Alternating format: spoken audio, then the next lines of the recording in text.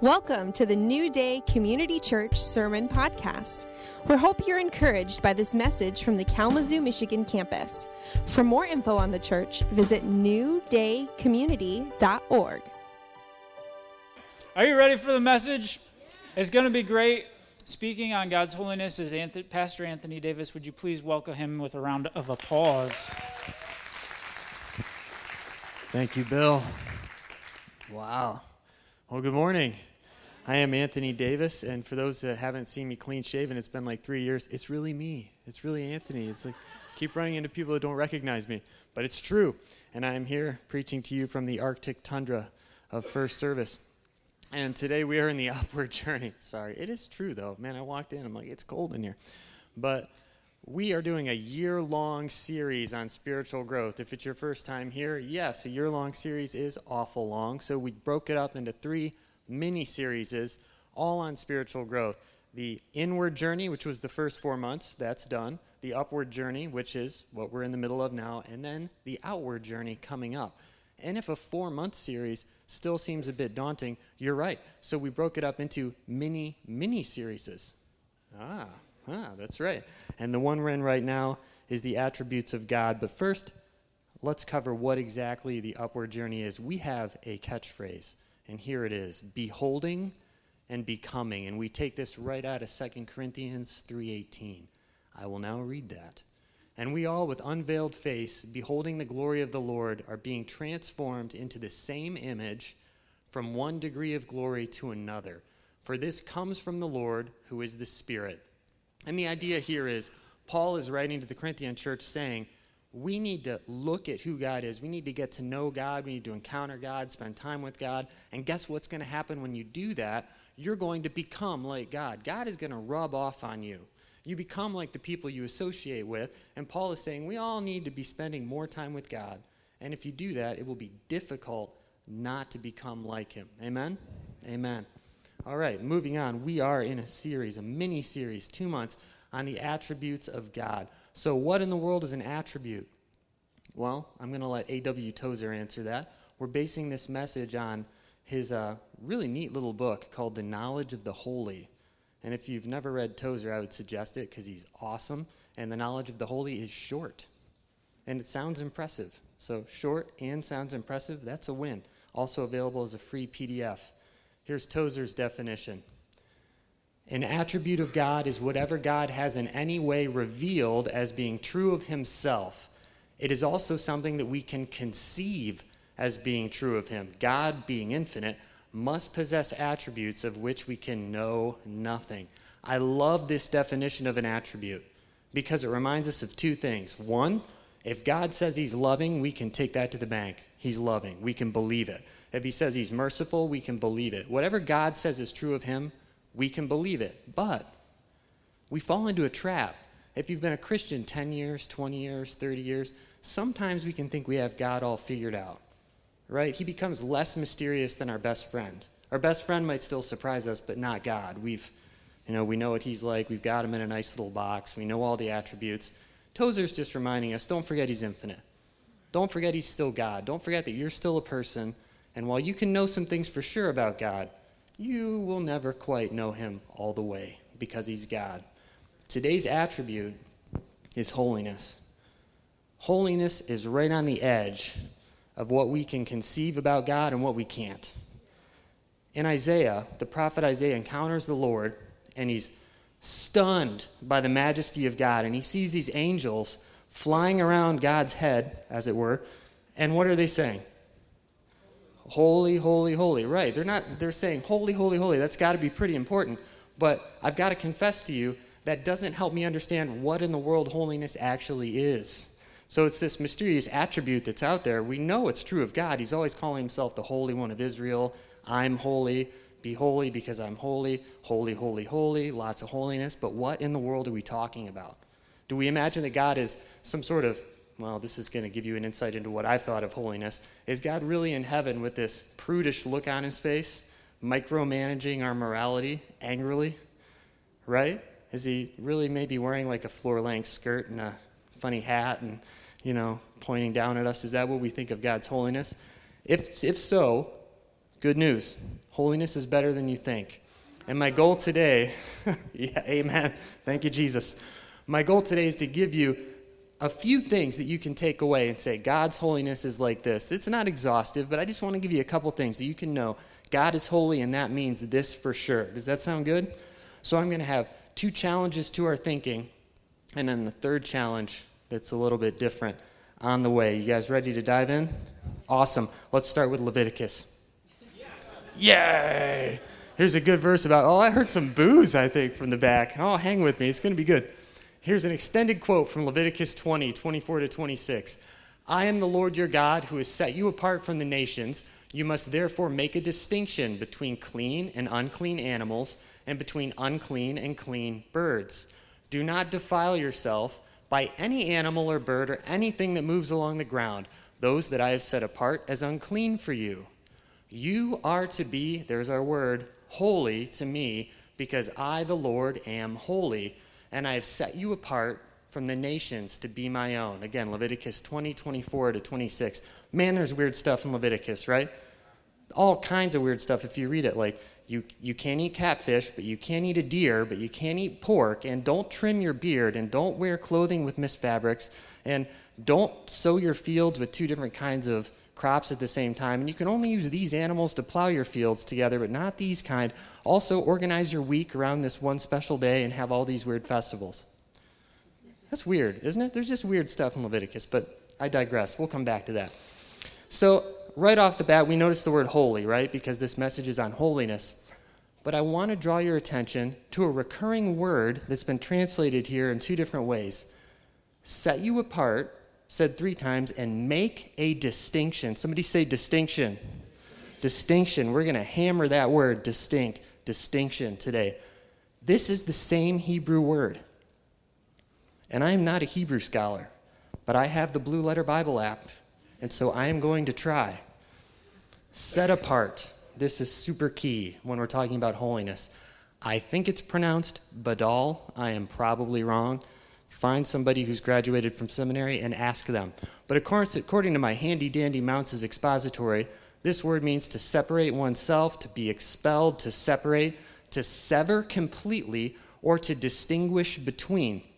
And if you get on your Blue Letter Bible app, have I mentioned the Blue Letter Bible app? I really like the Blue Letter Bible app, and everyone should get it. This word is used to mean divide, separate, sever, or to make a distinction.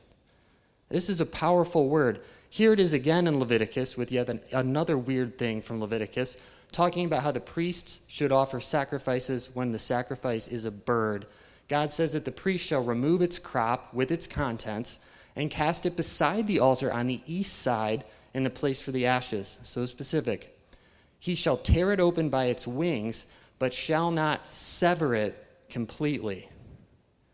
This is a powerful image. This being set apart, this making a distinction, is vividly portrayed here by someone grabbing something by the wings and yanking it apart and ripping it. It's as if I had a great big piece of paper here and I just ran up and grabbed it and tore off a chunk and said, this is mine now. This is separate. This is set apart. I've bedalled it. I just wrecked that word and I liked it. So this is no longer a part of this. This is mine. I own it. So it's distinct. I've made a distinction. This thing that I just tore off is mine. Holiness conveys that type of separation and distinction. In the ancient world, we're going way, way back to Israel's neighbors. When Moses is writing this, he's writing it in a culture that understood that lots of objects, places, or people could be holy. So when Moses, who was raised where? He was raised in Egypt, right? He runs into this weird bush, and the bush says, take off your shoes, this is holy ground. He understands that completely.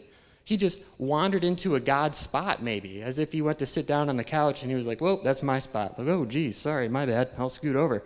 So it's not weird to him at all that he gets the revelation this is holy ground. The ancient world understood that. You could have holy stuff, okay? But in contrast to that, Israel's God, Yahweh, reveals that he himself is holy and the focal point of holiness. This is unusual. He says in Leviticus 20:26, you're to be holy to me, for I, the Lord, am holy. That doesn't seem like a big deal, but back in the day, you don't have a lot of ancient gods saying that they're holy. That's very, very, very rare. And it kind of begs a question. If holiness implies being separate and distinct, how is God separate and distinct? We're going to talk about a couple ways. You guys ready for the first one? We started with Leviticus. Is everyone still awake, paying attention? You're good? We're good? Excellent. Let's do this. God is distinct in his very being. Everything about God is utterly unique and holy.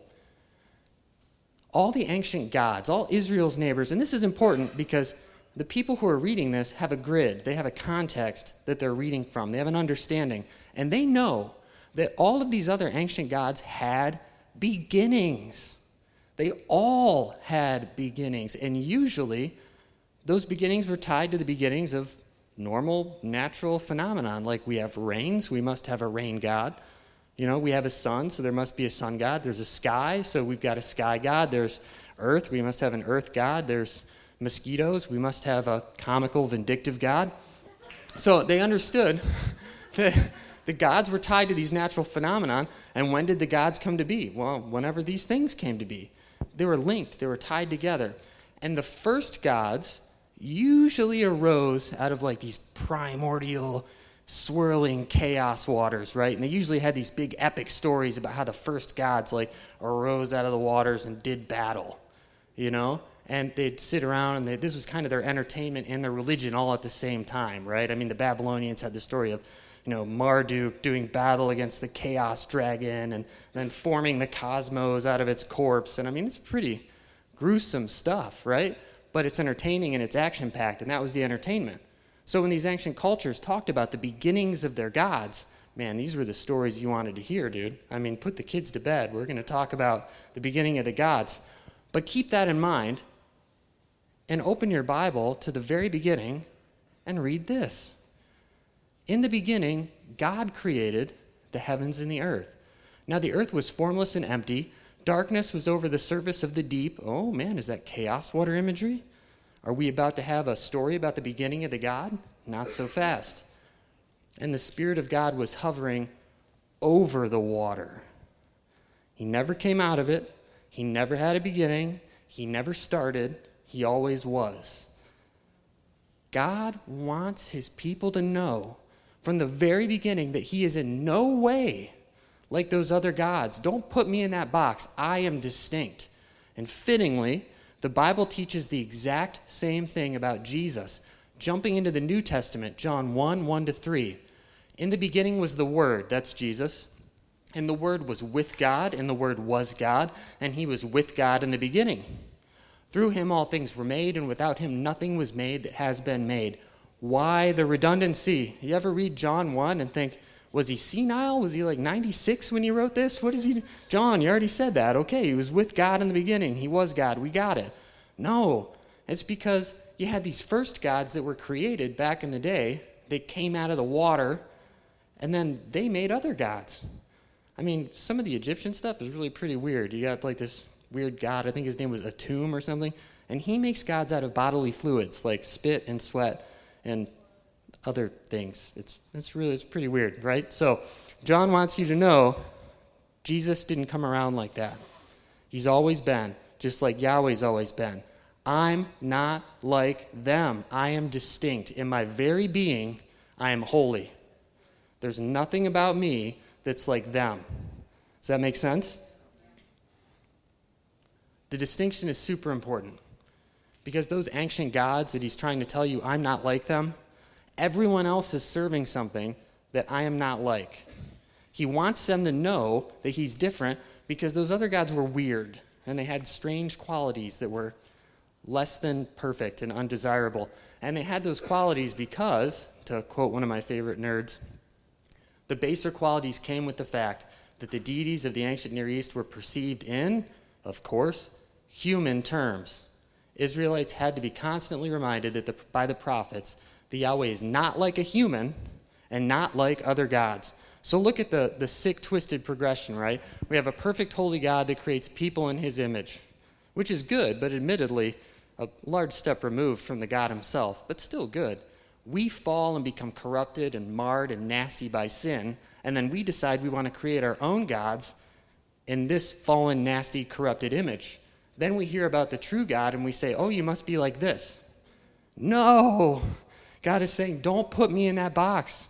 Way wrong, guys. Time out. I need you to know at the beginning of the book, I am not like that. I'm holy.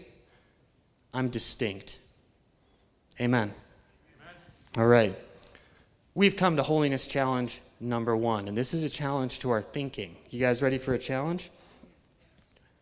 Is your view of God distinct enough, or is it too human? Is it too human? We have a hard time grasping just how distinct and how separate and how not like us God is. So sometimes we think of him in human terms without even realizing it. So let me give some cues. You might have a too human, not distinct enough view of God if you've ever thought of God as being petty or vindictive. If you've ever thought that God and his decision-making or his plan is unreliable, he's hit and miss. Sometimes it's a good decision, sometimes it's bad, sometimes it could have been handled better, but he does the best he can. If you've ever thought that God is passive-aggressive, well, I got in that fender bender today because yesterday I stole that pen. I don't know. But if you've ever thought that that's how God works, might not be a distinct enough view. If you think that God is constantly ambiguous, intentionally unclear in his communication because he enjoys watching you squirm. He likes watching you try to figure out what he means. If you've ever thought that God is in any way snarky, you stub your toe and you imagine God chuckling. You mess up and you imagine God saying, nice going, genius. If you've ever had these thoughts, I want you to know what God wants you to know. He's holy, he's distinct, he's not like that. This is the other guys. Sometimes we still serve things that aren't real gods, don't we? And I want you to know today, he's not like those things either. Those things are all pretty gross. God is holy, he's distinct. In his very being, he's fundamentally different than the other gods and us. Another great time for an amen. Amen. All right, excellent. There is a great verse in the Bible that says God's not like us, and it's a beautiful segue to my second point, so we're going to read it. Isaiah 55, 8 and 9. For my thoughts are not your thoughts, and neither are your ways my ways, declares the Lord. As the heavens are higher than the earth, that's pretty high, so are my ways higher than your ways, and my thoughts than your thoughts. Now, if I stop there, that's not a poorly done slide, I promise. I left that space on purpose. We might be contemplating, how is he different? How are your ways higher than our ways? And I just gave a few examples, and we would be right to contemplate that. But Isaiah tells us what he means. If we expand this out to Isaiah 55, 7 to 9, we see the context. Let the wicked forsake their ways, and the unrighteous their thoughts. Let them turn to the Lord, and he will have mercy on them, and to our God, for he will freely pardon. Then he says, I'm not like you. It's as if he knows that we know how bad we've messed up, how fallen we are, how wicked we are. And he says, just come back to me and I'm going to forgive you. And by the way, I know none of you would do this if the situations were reversed. But lucky for you, I'm holy. I'm distinct. I'm not like you. I can forgive. God is holy and distinct in his goodness. But you'll notice that implied in this is also a moral code. The wicked have to forsake their ways, right? The unrighteous have to forsake their thoughts. There's forgiveness involved. There's a rectifying of bad behavior, and that's because of point number 2. God is holy. He's distinct in his moral purity. To Israel's neighbors, the ancient peeps that were around them, holiness had 0 moral implications. Isn't that crazy?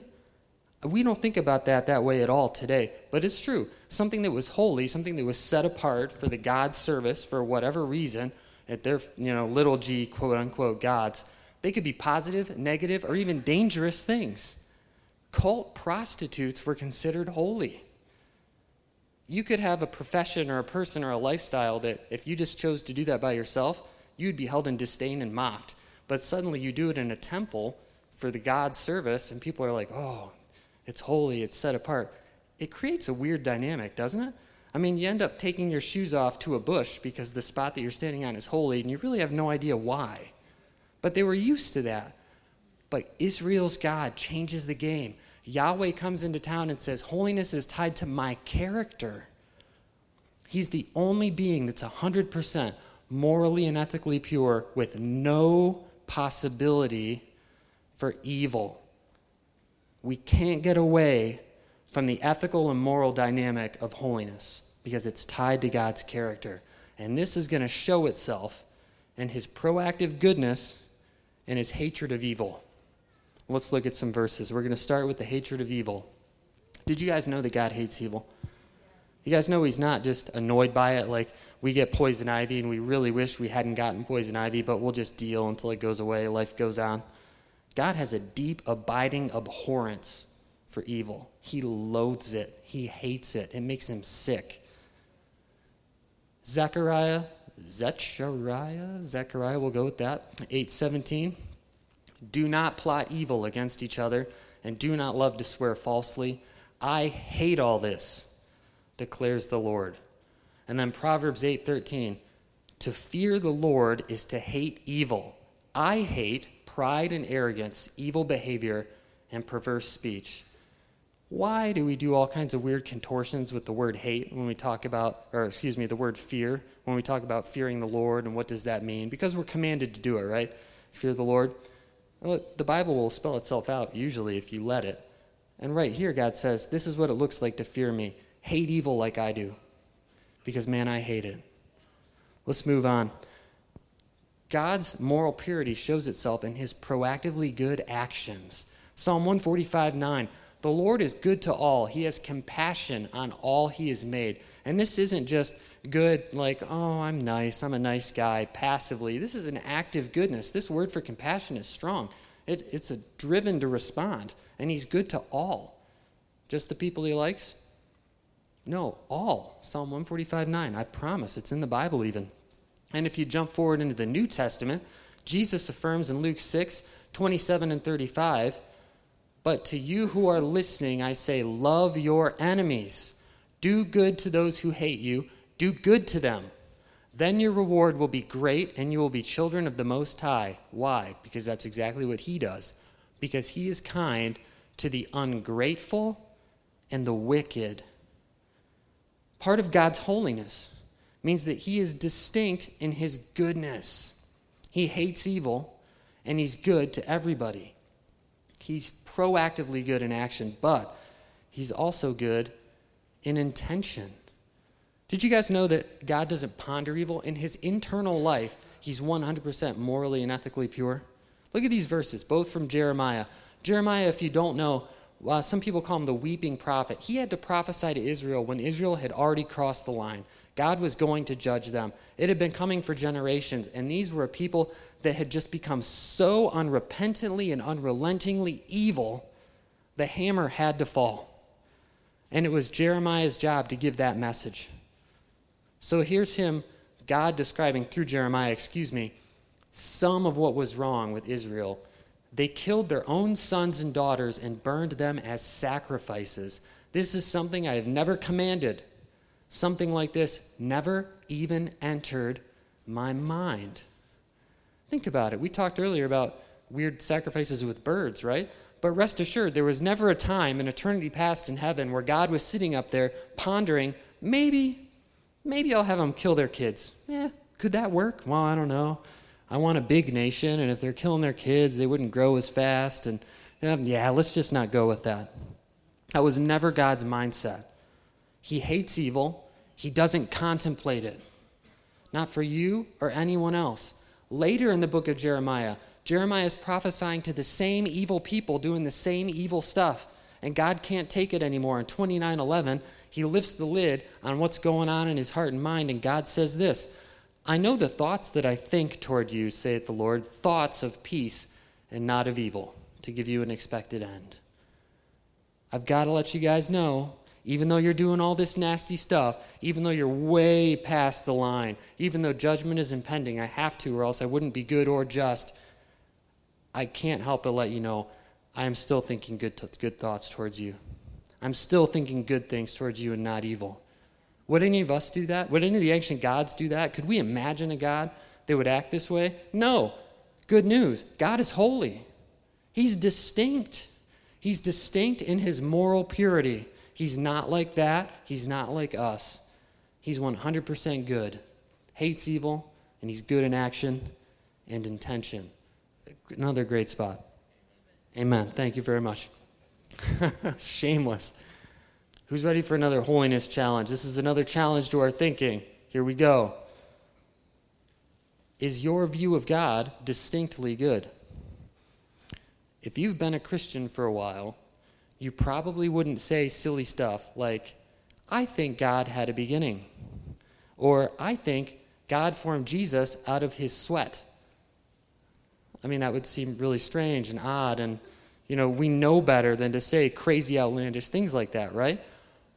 But we call God's holiness into question when we think about him as less than 100% good all the time. Here's some cues that you might have fallen into this trap. Do you think that God is only good to good people? Have you ever thought that God enjoys punishing the wicked? Have you ever thought that he has evil intentions for anyone? Have you ever thought that God can and does do evil things? And pause there. I remember one time I was talking to this guy who said he was an atheist at Steak and Shake. So right away, this is making up for a great story. And he's like, oh, you're a Christian? Well, your God's evil. And I'm like, what are you talking about? My God's not evil. He's good and he's love and all this stuff. And he's like, no, I can show you in the Bible God does evil stuff. And he gets his King James out and opens the Bible and it says, like, I, the Lord, have brought this evil upon you or something like that. And I was like, oh, no, my whole theology's crashing down. Well, relax. The same word that means like catastrophe or disaster, which can be applied to a righteous judgment, can also be translated evil. So it doesn't mean God's doing evil stuff. It means he had to do a calamitous judgment. So just as an aside, take a deep breath if you see that in an older Bible. God is not evil.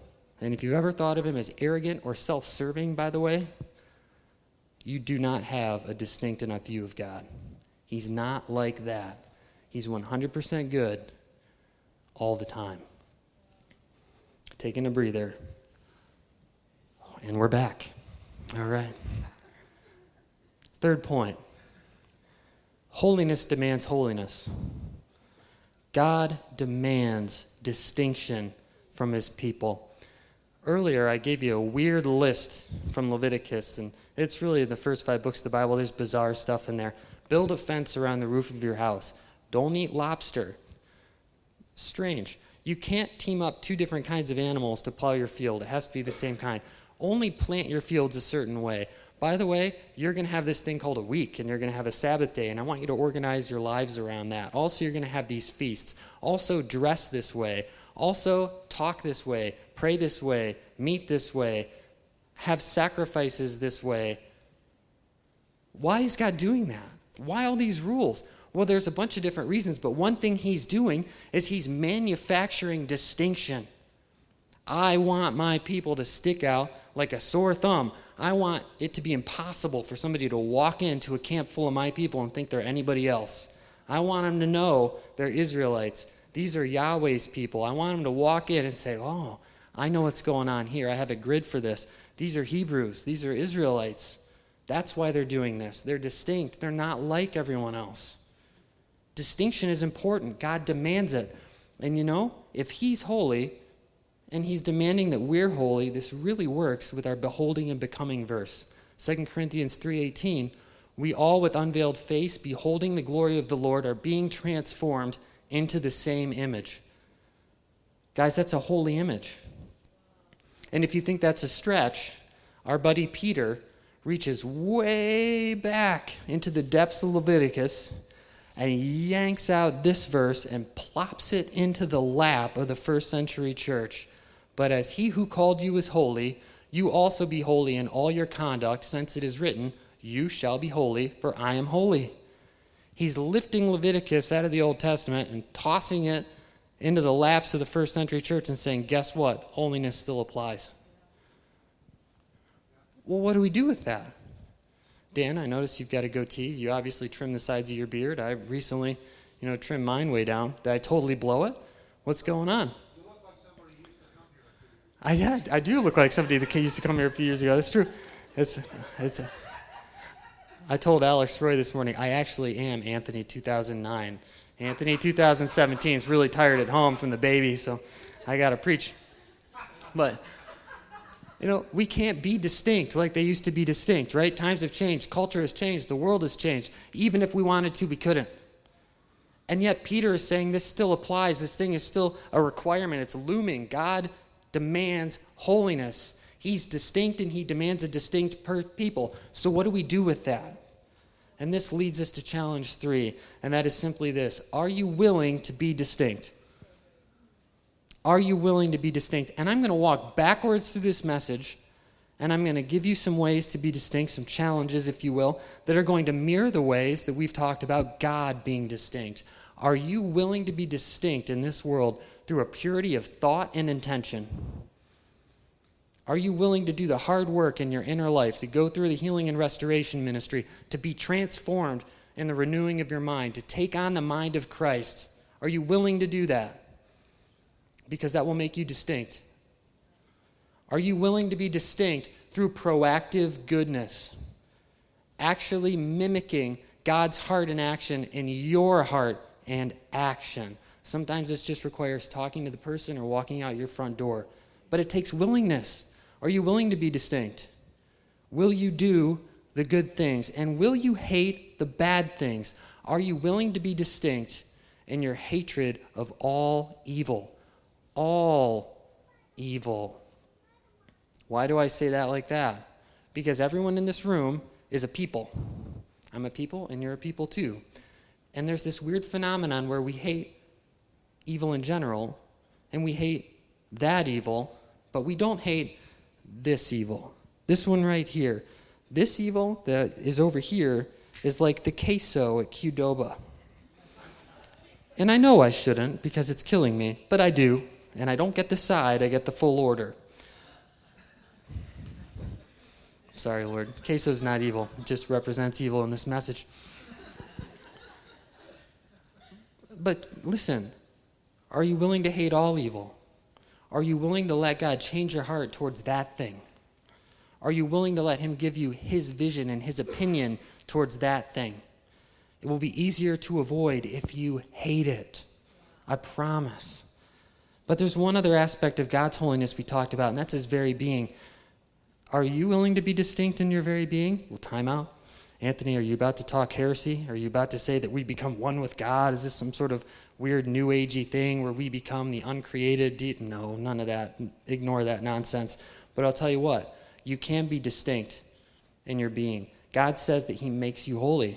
How does he do that? I'll share a verse with you that when I was 22 years old, I carried around on a note card in my pocket because I was fresh out of the world, still had plenty of heathen I had to wash off, and I needed a reminder.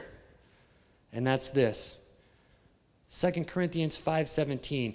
Therefore, if anyone is in Christ, somebody say, that's me.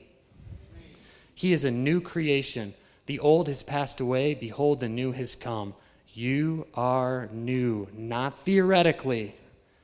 You are actually a new creation. And the old one is dead and gone. Sometimes that's hard to hang on to. Sometimes if you're brand new, man, we have that rush of euphoria when we meet Jesus. Most of us do. I did. And then again, when I received the baptism of the Holy Spirit, it was amazing. But then the world comes and the devil comes and my memories come and the old me shows up and I need a reminder. Take this with you. Are you willing to realize that he has made you distinct in your very being? And I want to encourage you too. This is the last slide, I promise. If all of this seems impossible, it's like, man, I am not ready to hate that evil thing. I am no way ready. I don't feel equipped for that. And man, I got to be honest, I don't even feel healthy enough to start doing proactively good things. I think that my internal life is a disaster, a train wreck. I don't even know where I'd start getting it under control. I've got rage, resentment, I've got fear, I've got bitterness, I've got unforgiveness, I've got judgments, I've got people I hate. I don't even know what to do, and I sure can't believe at this point that God's made me a new creation because I've got all this junk. Man, I'm reading the Bible. I want to believe it's true. Maybe you're not even saved. And you're thinking, none of this applies to me. I want to tell you it's worth it. Because Hebrews 12:14 says, without holiness, no one will see the Lord. And that is true. If you want to make it, if you want to stand before God and hear well done and actually stay in his presence and not get cast aside, you must be holy. Have to, no exceptions, no other way. But good news. Paul wrote to these people called the Thessalonians, and he was really nice to them, unusually so. And when he was writing to them, he said this: we are always thankful that God chose you to be among the first to experience salvation, a salvation that came through the Spirit, who, what does he do? Makes you holy. The Spirit does that? Oh, man. Let that take some pressure off. If you're that person who's feeling like, I just don't even know how to tackle this mountain, the Spirit makes you holy, and through your belief in the truth. If you are not in relationship with Jesus, if he's not your Lord and Savior, you've never become a Christian, you are not yet at step one. You are standing in front of step one. And if holiness seems like this unattainable, out there goal, I can never get there, I can never be that seems way too challenging, I need you to take a deep breath and just be willing to take that first step and let the Holy Spirit do what only the Holy Spirit can do. And that's make you a new creation in Christ. And from there, he will transform your heart and mind, and it will mimic the distinct holiness of God. And once that's done, you'll start seeing it in your actions. Your tastes will change. Evil will become something you hate instead of something you love. And you will be quite distinct. Amen? Amen. I'm going to give it back to Bill to close. Thank you, Anthony. All right. Good Sunday this morning. I appreciate each and every one of you for coming to church this morning. It was really, really good. Let's just take a minute to pray and respond a little bit to what we heard. God, thank you so much that you are bigger than what we think you are. And thank you for these messages that are opportunities for us to hear and try to see and perceive more of you, God. We just want to keep beholding who you are and becoming more like you. We pray that you would make us more holy, that your Spirit would be at work in each of us as we pursue you just day after day, God. We just commit our hearts to that, whether it's a good day or a bad day, to just take a step forward, take a step toward you, to not give up and to not turn back. And we trust in your ability, your power, your goodness to make us holy. Thank you so much. In Jesus' name, amen. So as we wrap up, the prayer team will be available for you. If you have not chosen to make Jesus your Lord and Savior, that's a great place to go. Meet with these folks. They'd love to pray with you. If you have any other prayer need whatsoever, they'd love to meet with you for that as well. Pursuing holiness, physical healing, anything at all, see those folks. And the Rhema team is on this side of the stage. They're available to just sit with you, pray, hear God's voice, and offer you some encouragement. They meet with one or two people during intersection, so jump right on it. Also, jump right on your banana bread and snacks. You can stand up and greet one another.